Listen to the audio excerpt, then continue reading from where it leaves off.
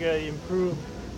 And right now, I just do my retrospective for the whole year.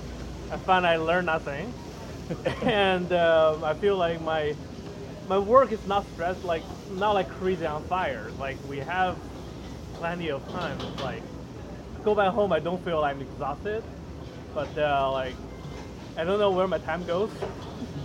Like any just general, yeah. One review a year is not enough, even for yourself. Yeah. Once a month, once a sprint, those would be really good. Take that time to review the last short period and say, okay, now can I make a change for the next sprint? Just for the next sprint. Okay. Just that's all you have to do. Just one thing. Nerdy. I've tried a couple different things. I'm curious to hear what you said. Oh God. Please. Okay, so You said that as if I have something useful to add. I mean, so I've struggled with this a lot, and things I've tried are either having a specific night a week that I just plan, like it's almost like put it on the schedule kind of thing, will mean that I spend the time doing it. That's one thing I do. I've tried, and sometimes it works, sometimes it doesn't, until like my schedule shifts and then it kind of falls apart. Or I don't have energy that day. I find that was a huge problem as well. Coming home from work tired ruins that a lot. The other approach I've tried once is this idea called an hour a day. Yeah. So it's just like get home and almost like practicing piano or an instrument or anything or a hobby, just spend an hour working on whatever you're going to work on. The big struggle with that comes down to the progress is so slow. Yeah. How do you actually make progress towards your goal? And then picking really, really, really small goals is like huge to make that work. I think the advice I got from some friends at work was build something and ship it every day. So if you're working an hour, you should ship something or try to every hour you work. So your project has to be scoped to some size where that is feasible. Anyway, those are kind of two approaches I've done. I tried to learn Haskell, and then I spent like at least 2 hours to set up environment. Yes. Yeah. It's a huge problem. Yeah. And I lost track. Okay. I think this is also your manager's responsibility. So Okay. so far we've been talking about doing this on your own time at home or whatever, but go to your manager should be supporting you in growing and learning. Yeah. And so go to them and ask them for help. Ideally, they're going to help you carve out time in your workday for this. Like part of your job responsibility should include learning activities. Yeah. So ask for that. Encourage your manager. Who are you working for now? Is it John? Livar. Okay, I only know John. Yeah. But John did every Friday was dedicated to these other activities, right? Like that's a suggestion you could bring up. Plenty of people that I know do a daily learning hour with the team.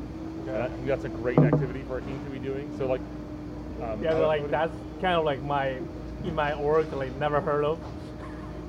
So, yeah, I mean, you might find that it won't get accepted where you are, and you have the option of moving. But I think this is really valuable and important, and I encourage you to lean on getting support at work for doing this as part of your job responsibility, not just at home. So I like that. The one question I have for you, how are you tracking the things you would like to learn? You aren't. That's what I was hoping. Just not tracking. Trello or just, I don't know, like. I have. Okay, so Eric has a huge bias towards physical depictions. In my home office, monitor. Right above on the wall, what do I have? You can guess what I have. You have a corkboard with a bunch of stickies attached to it or something. Yeah. Okay. I have a Kanban board. So actually a Kanban board for your progress. Like Just today I want to for the things I want to work on. Some of them are doing things, some of them are learning things, some of them, and actually it's really not fair. I actually have, okay, you probably won't be surprised. I actually have 3 Kanban boards. Okay. There's a house Kanban board, there's a like current Kanban board, and then there's like a longer term, like non-house project Kanban board. Simply because for me, being able to, the hard part if you do like an hour a day is what am I going to work on? And you can come in and it's like, okay, sit down, what do I have? Like if I don't have something in my head right away, I can look. And it also gives me a place to say, hey, I want to do this thing, but it's really like 5 different things. Write up the 5 other notes, put them up there. Okay. And then I have the tracking that, oh, this thing is really these 5 sub-things. Oh, I'm just going to say simply, Want to keep moving? Time up.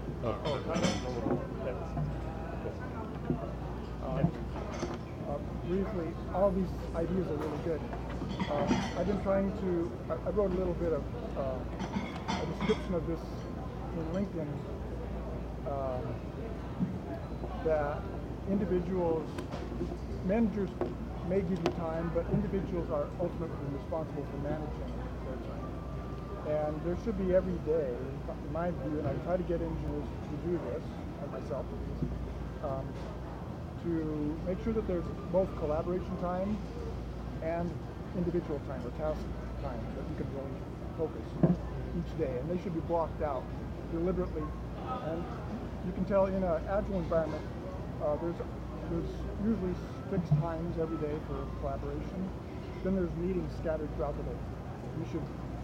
I think people should cancel all meetings that are not in that block of time for collaboration. Define them, say I'm not available. And you might even block out on your calendar, and I do this all the time. I block out every day about 3 or 4 hours where it's blocked. And that time is my task time. I need to do what's on my Kanban board or whatever. And you have to, with a lot of rigor, refuse interruptions. Anybody walking around or calling you or texting you. I even turn off my Skype. I close Outlook during that time. I try to. Sometimes I fail, but I make it a big, important deal because we're being paid to do those tasks. And collaboration in some people's view is actually overlooked, although it's important. But it needs to be managed. So the only other thing I wanted to kind of talk about was we've been talking about learning and how you want to do learning, but I wanted to talk about like why that was important. Just to make sure we're kind of all on the same page. And I think there's kind of a couple models of learning that you could use, but the one that I kind of subscribe to is that like learning is compounding. So learning speeds me up in my daily work, in my ability to learn, because I've gotten better at learning, in my way, like in having conversations with people, being able to understand what they're talking about. And that isn't like, it's not like, a lot of people view it as like kind of like like the return on investment decreases over time, but there's just so many things in the world to learn that are related to our jobs, the domain we're in, everything, that I have found that there's I haven't really seen a drop off. Like, it's just, every time I learn something new, it just makes me a little bit better. Sometimes it's relevant and sometimes it's not. So there's noise in the thing, like the things I'm learning, but it's really compounding. It's an accelerant, not okay, accelerates for a while and then eventually there's no value in it. It's like, it's always an accelerant as far as I've seen. I just have a short one. One of the really big drivers towards motivation is what's called mastery. And mastery is all about getting better. So if you aren't learning, you've lost one of your drivers to keep you motivated.